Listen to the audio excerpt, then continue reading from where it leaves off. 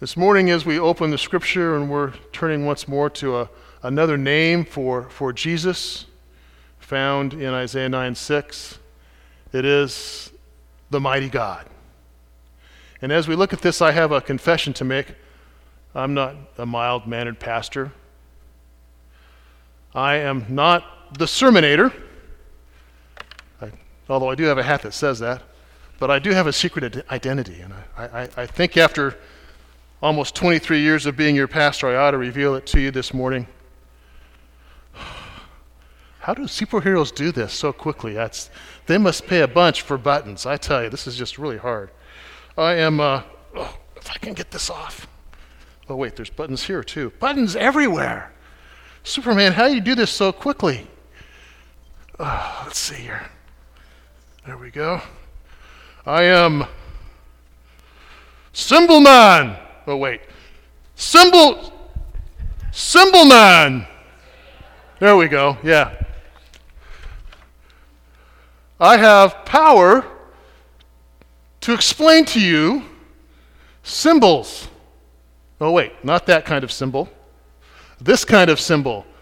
Yes, I can explain the meaning of symbols, particularly those that relate to our faith. Now this is the symbol of the Presbyterian Church USA, and I'm going to turn my back. I love this, that I can do this with this microphone. I can turn my back to you, and you can still hear me. But the different symbols here within the symbol of the PCUSA symbol, it looks great all in blue with the red flames at the bottom, but there's actually other symbols there. At the top here, you'll notice the sign of a dove, descending dove, reminding us that the Spirit came down on Jesus' baptism, filling him with the Holy Spirit, symbolizing that God was with him, because all who were there saw the symbol of the dove descending. They heard the voice declare, "This is my Son, with whom I am well pleased. Listen to him." In the middle of that symbol of the dove, you see this, a fish, the symbol of Jesus Christ, because the Greek word for fish, Jesus' disciples were fishermen, so of course they use that symbol. Ichthus, Jesus Christ, God's Son, Savior, spells ichthus in Greek. So the fish is a symbol for who Jesus is. Now, what they don't tell you, and what I like to see in this, is if you look at the top here and kind of set that down, it also resembles something of a cup, which reminds us of the cup of salvation, how Jesus changed the meaning of the Passover to the Lord's Supper. This is a pulpit, which reminds us of the preaching of the word, of the necessity for us to share the gospel with other people. In the middle of the pulpit, or sitting on the pulpit, you see this, the open Bible. In the middle of the pulpit, you see the baptismal font, which we have over here, always visible in worship. It also can be viewed, if you look at the white, as the robes of righteousness which we receive when we come to Christ in faith. And at the bottom, we have those flames, the symbol of the Holy Spirit, poured forth on the church as God's people to empower them to share the good news of God's grace, salvation through faith alone, not by works, that no one can boast. It's a great logo, but as great a logo as it is, it can't compare with our Lord, who is Wonderful Counselor, Mighty God, Everlasting Father, Prince of Peace. Today we look at that center one, the Mighty God, and it makes us stop and maybe even scratch our heads a bit and think about what it means that the mighty God became incarnate. That means he took on flesh. God actually went through the process of being born as a baby. God let himself be confined to the womb of a young woman and carried around for 9 months, just like you and like me. Folks, let's think about the sanctity of life in the womb. God started as a human being when he took on flesh He didn't cease being God, but when he took on flesh and took on that human nature, he started the same way that you and I do, in the womb of a woman, hoping to make it to 9 months so he'd be born as a baby. That's the miracle of Christmas. God, the all-powerful creator of the world, restricted himself not just to human flesh, but to human flesh the size of a baby born in a manger. A baby who has no power, no ability on its own. It must be fed, it must be clothed, it must be changed, it must be cared for in every way. But the power of Almighty God, the omniscience, the omnipotence, the omnipresence of God was present in that baby, who was all God, but yet all human. It's tempting for us to think of Jesus as God kind of like a superhero who came, in a disguise. I don't know why people think that's much of a disguise, but they do. But God did not come in human flesh like a superhero, even if that's what ancient Israel wanted. See, I might be symbol man, but ancient Israel wanted Messiah man, the one who would return Israel to their glory days, who would rescue them from the oppression and power of Rome, who would sit upon the throne of David and stretch the boundaries of Israel so that it would overshadow and overpower Rome and become the one state of the world. Anticipating the arrival of the Messiah, some looked to the stars like wise men in Matthew's account. They kept looking up, like we look up for superheroes today. And one of my favorite superheroes when I was growing up, I have to tell you, is a young guy with people looking up to the sky saying, "Look, it's a bird, it's a plane, it's a frog."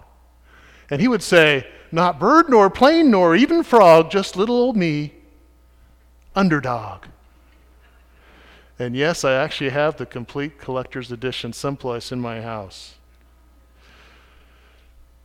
Underdog, mild-mannered puppy who was disguised throughout life as shoeshine boy. I know you thought I was going to talk about that other superhero, that powerful guy. Faster than a speeding bullet, more powerful than a locomotive, able to leap tall buildings in a single bound. It's Superman, alien visitor from another planet who, disguised as Clark Kent, mild-mannered reporter for the Daily Planet, fights for truth, justice, and the American way. Superman had ultimate power, hidden behind a pair of glasses. Wait, where'd you go?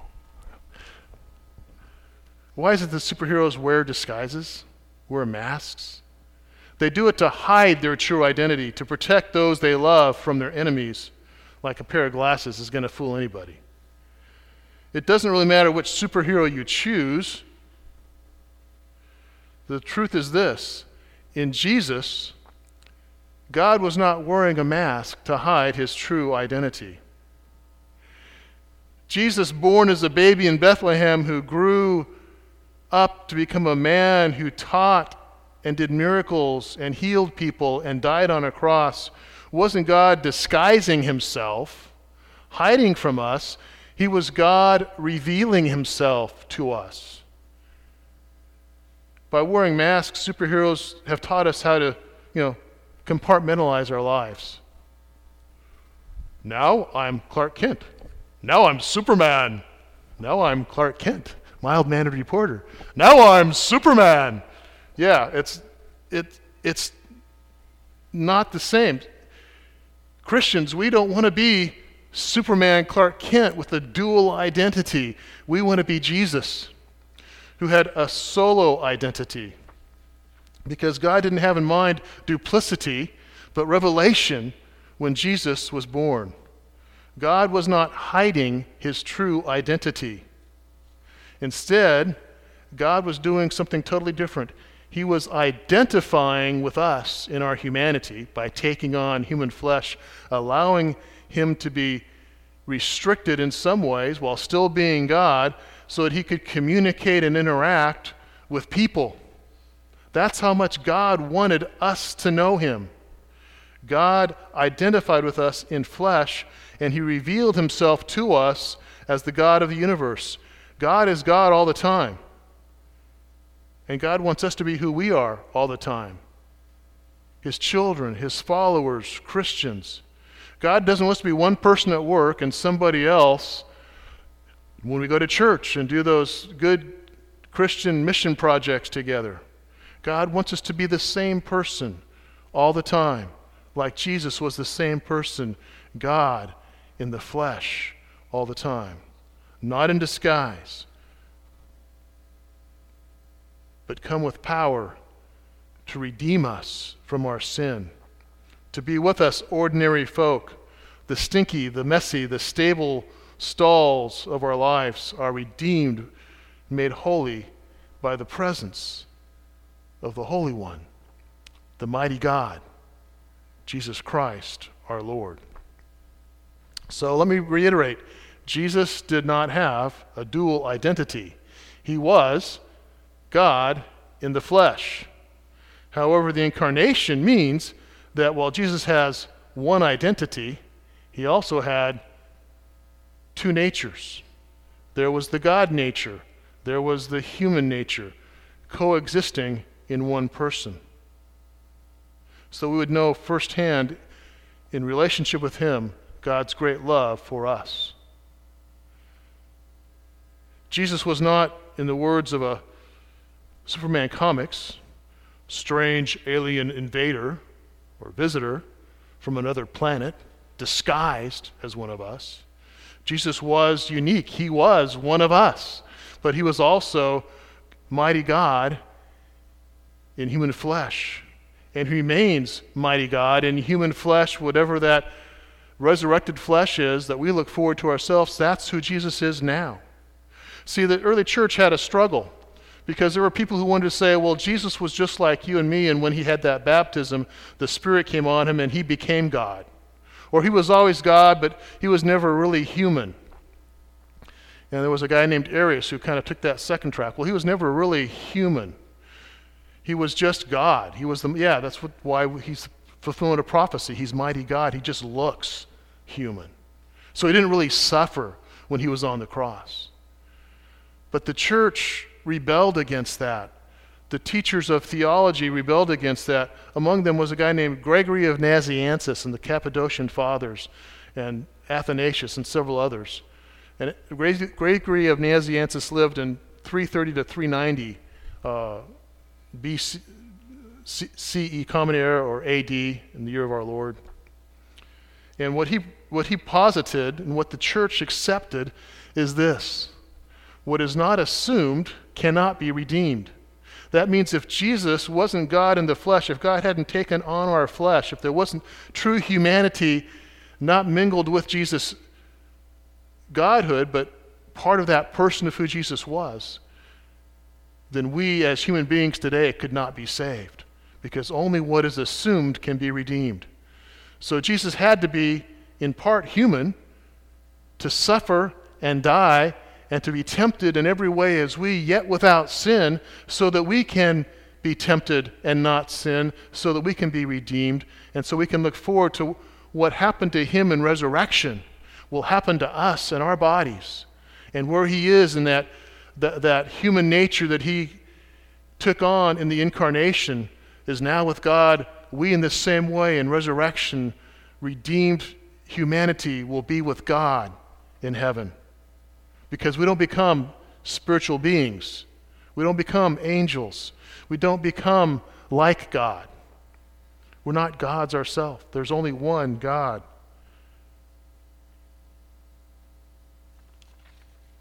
But God took on our flesh to redeem us, to prepare a place for us that we could be with him forever.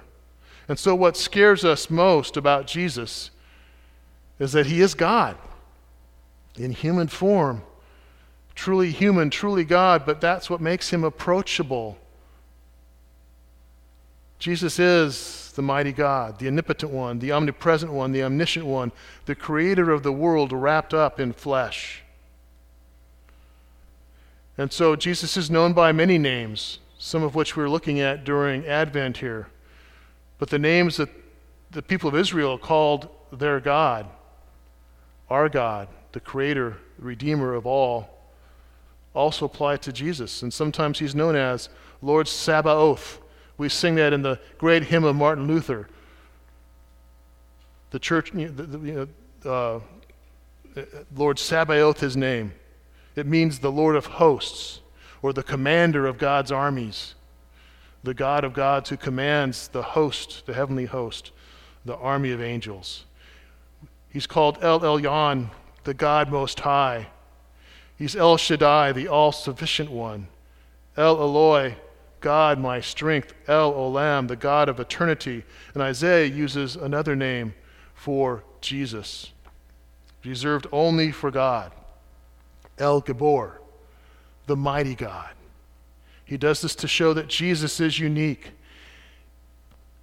Held within check in his humanity is the all-powerful, all-knowing, mighty God.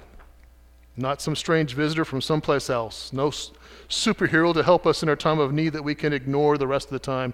He is God with us.